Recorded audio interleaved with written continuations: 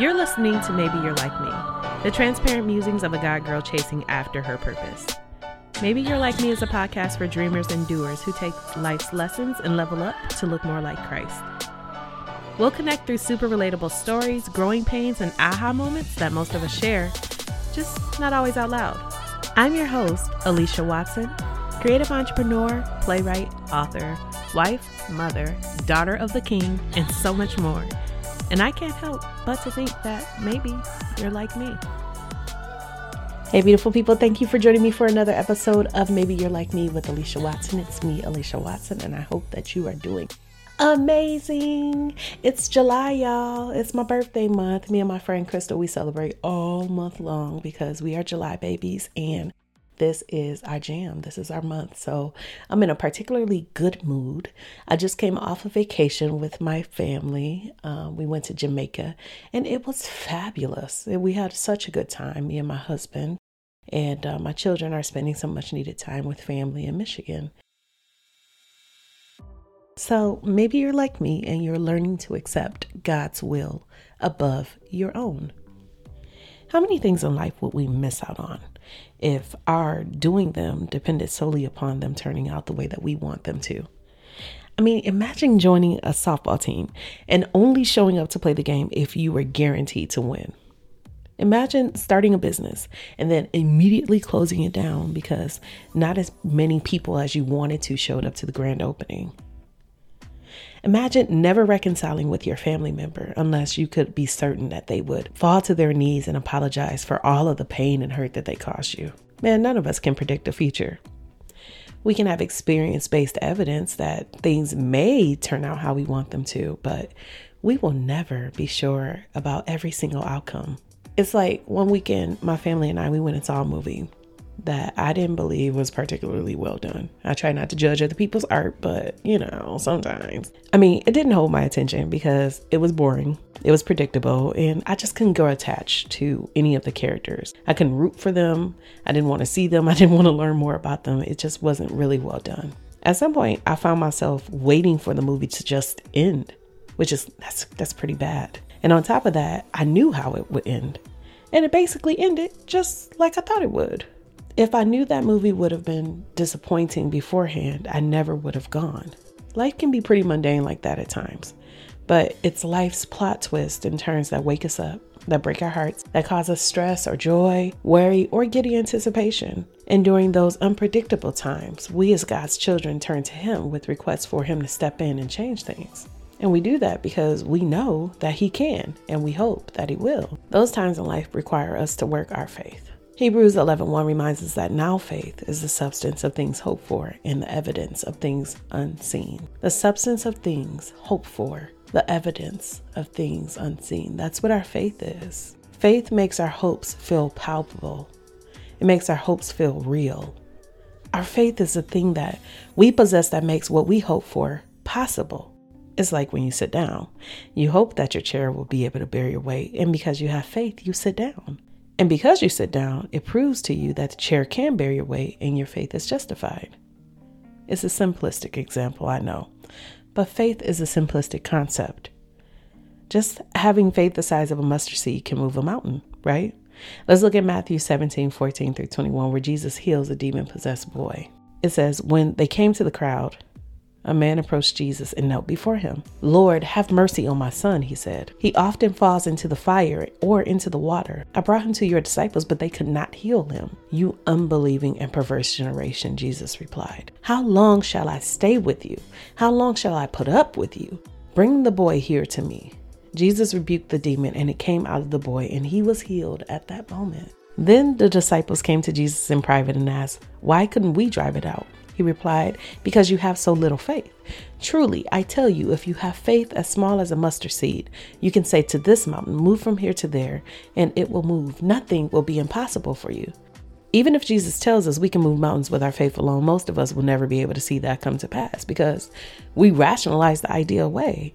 A mountain is big, it's ancient, stationary, immovable, according to what we've learned. And yet, this is what Jesus told us and showed us. First, we have to have faith that Jesus knows what He's talking about, and then we have to have faith in our faith. We need childlike faith. Childlike faith means believing like children believe. Like children lack experience. They lack understanding. They trust adults and they have faith that the adults in their lives care about them and are able to take care of them. In fact, they usually are clueless of what's even required to take care of them. That's how we should be. We complicate faith with our need to control or to understand or to make sense of things. But it's amazing what's possible with God if we just believe. Faith releases us from the idea that we cannot bear things above our pay grades. Faith acknowledges that God is sovereign and that He is provident. And what we know and believe about His character in faith enables us to trust Him with our lives and the outcomes of all circumstances. Like, even if those outcomes aren't what we desire, it's not what we want, it doesn't go down the way that we want it to. Even if we sit down and it's the one time the chair doesn't hold us up, our understanding is that we could fall on the ground, but with God, we also could float. God is not limited to our science. He's not limited to our understanding or our experience or our opinions. He's not even limited to our options. We have limited options. He doesn't. It's why Peter could walk on water until he doubted, until he lost his faith. But even when he lost his faith in himself and his own ability, he didn't lose faith in Jesus. He knew to call out, and he knew that Jesus could, would, and did save him. When God decides to do what He wants to do with our obedient actions, with our lives, with our families, with our friends, with our health, we may be disappointed and end up pouting like children, just like Jonah. But that drives home the point that we are not responsible for the outcome of what we are doing, what we're called to do. We are responsible for our obedience. Even if things go south, we can learn from the experience, or we can be comforted by the Father, or both. See, the issue with Jonah is that he was right. What he predicted that God would do, God did. God relented. God didn't destroy the city of Nineveh, whom Jonah hated. And that's exactly why he didn't want to go in the first place. But God did what God wanted, which was His right to do as God. Because above all, He's God above all. We're here to serve Him, not the other way around. And we get that twisted. Instead of ruminating on what went wrong and why God didn't do what we wanted Him to do, we should instead be focused on what God wants to do next. Sometimes the assignment serves double duty. In Jonah's case, it's pointing out the flaws of the Ninevites, but also the lack of mercy and compassion of Jonah, and by extension, us. The story of Jonah shows us and how we can be sometimes, how we can be on track to do the thing that God wants us to do and decide that we're not going to do it because we know that God's not going to behave the way that we want Him to behave. It's the simple things like seeing the man on the corner and feeling that prompt to give him money and deciding that you're not going to give that man money because you don't know what he's going to do with it. Is he going to drink it up? Is he going to smoke it? Is he going to waste it? Is that your business? It's not. If you're prompted to give him the money, give him the money. Your obedience is your responsibility. The reaction or the response, it's not. But in that moment, it shows, one, that we're trying to control things. Two, that we don't have faith that whatever we give out will be given back to us. Like, it's not a waste. Even if he goes and smokes it up and drinks it up or does whatever he does with it, that's not our business. And our faith is in God and not in our ability to change someone else's life. If we are able to change someone else's life through our actions, it's because God puts His seal on it, His approval on it, His extra stank on it. It's nothing that we do in our own strength, but in God's. With God, all things are possible. With man, it's impossible, even as Jesus said. But with God, all things are possible. So don't give up or despair because God didn't do what you want Him to do, or you didn't get the result that you wanted to get, because it's not your will that needs to be done. It's God's will. Jonah didn't get his way and he was mad about it. He was mad to the point of death. Like, literally, he just wanted to die. And it's funny because at one point in the story, death seemed imminent, but God provided a great fish and rescued Jonah. And he was thankful for it. He was repentant. He was a team player at that point. That is, until the next time he didn't get his way. We may shake our heads at Jonah's response to a situation like this, but what happens when the situation is more dire, more threatening? What happens when we feel that God only has one way to show up, our way, and then He doesn't? I mean, do we start to feel like Jonah? Like, it would be better if we were removed from the situation altogether? Like, I didn't get this promotion for this job, so now I'm just going to quit. I'm just going to go out and do something else altogether. Or can I stay here and still serve and still show up and do the best that I can, knowing that it may not be my season for a promotion, or it may not be God's will for this promotion because He has something else for me to do, that having this promotion might take away my time and attention and focus to do those things. There comes a point that we have to concede to God's sovereignty. I think I'm at that point right now. I'm at the point of knowing that I can ask God for things, for favor, for mercy, for grace, but also knowing that if He doesn't, He's still worthy of my praise, my trust, my faithfulness, my obedience, my reverence. Just like the 3 Hebrew boys that got thrown into the furnace. Before they got thrown into the furnace, they pledged their allegiance to God because they were more afraid of God than they were of the king. That's how I am in this season of my life. I'm in a but even if he doesn't mood. Like, I'm going to ask him, and I know that he can, but even if he doesn't, you can't get me to stop serving him. You can't get me to stop loving him. You can't get me to stop trusting him, not fully, and be mad at him like Jonah. But I still know my place.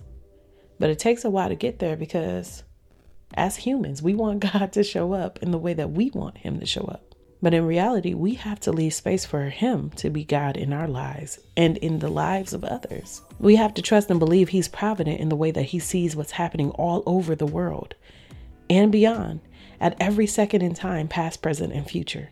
We have to agree with his plan and his ways. Even when we don't understand them, we reverently fear him. Most of us have either heard a parent say or have been the parent to say, because I said so. It's a discussion ender. Why? Because it's a parent's authoritative prerogative to pass down instructions with an expectation of those instructions being obeyed. Because parents are in charge. For a lot of parents, the conversation ends there. For me, sometimes I provide an explanation to my children to help them to understand my point of view. Not because I have to, I am in charge after all, but because I want them to be able to move in ways that would be pleasing to me, even when I'm not around.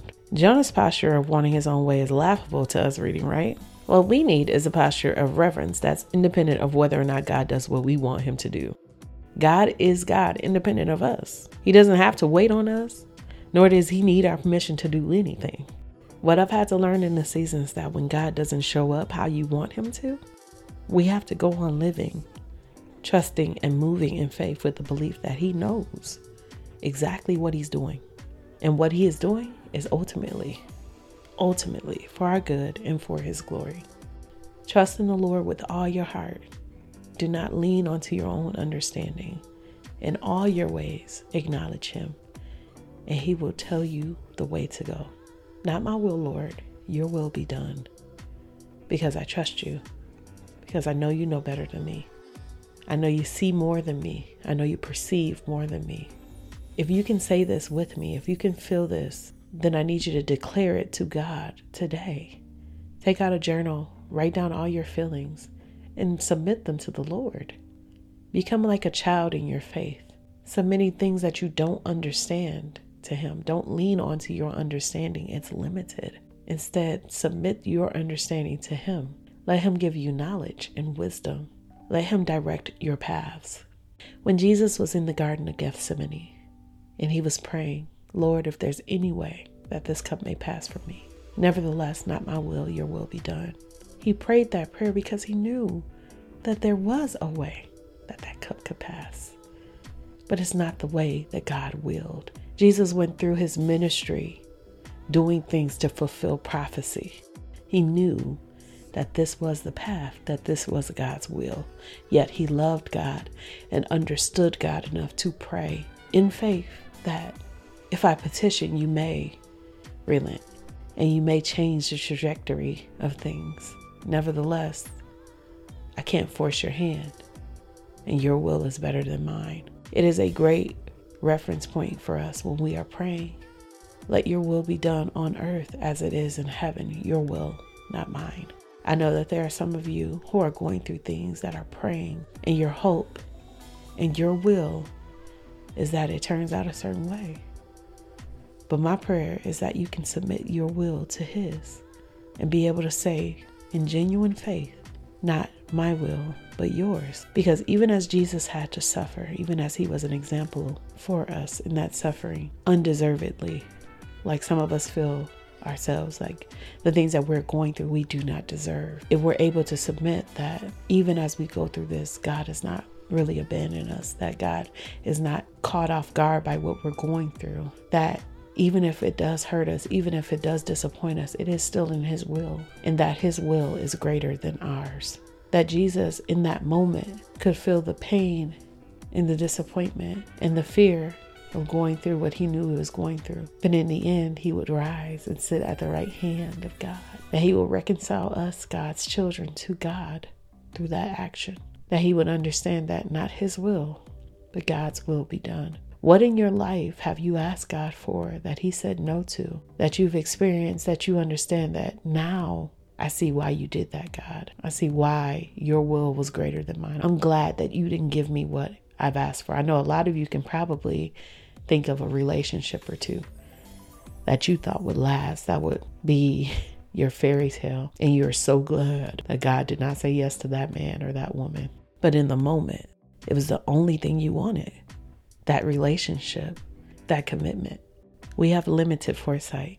God is in the future right now. Even in this moment, he can see our future. He's in our future. This is why it's important to submit to his will, because he's going to do things, work things all together for your good and his glory, because he knows how the story ends. Jesus could submit because he knew how the story would end. If you're walking through a hard season, this is not where the story ends. You're walking through.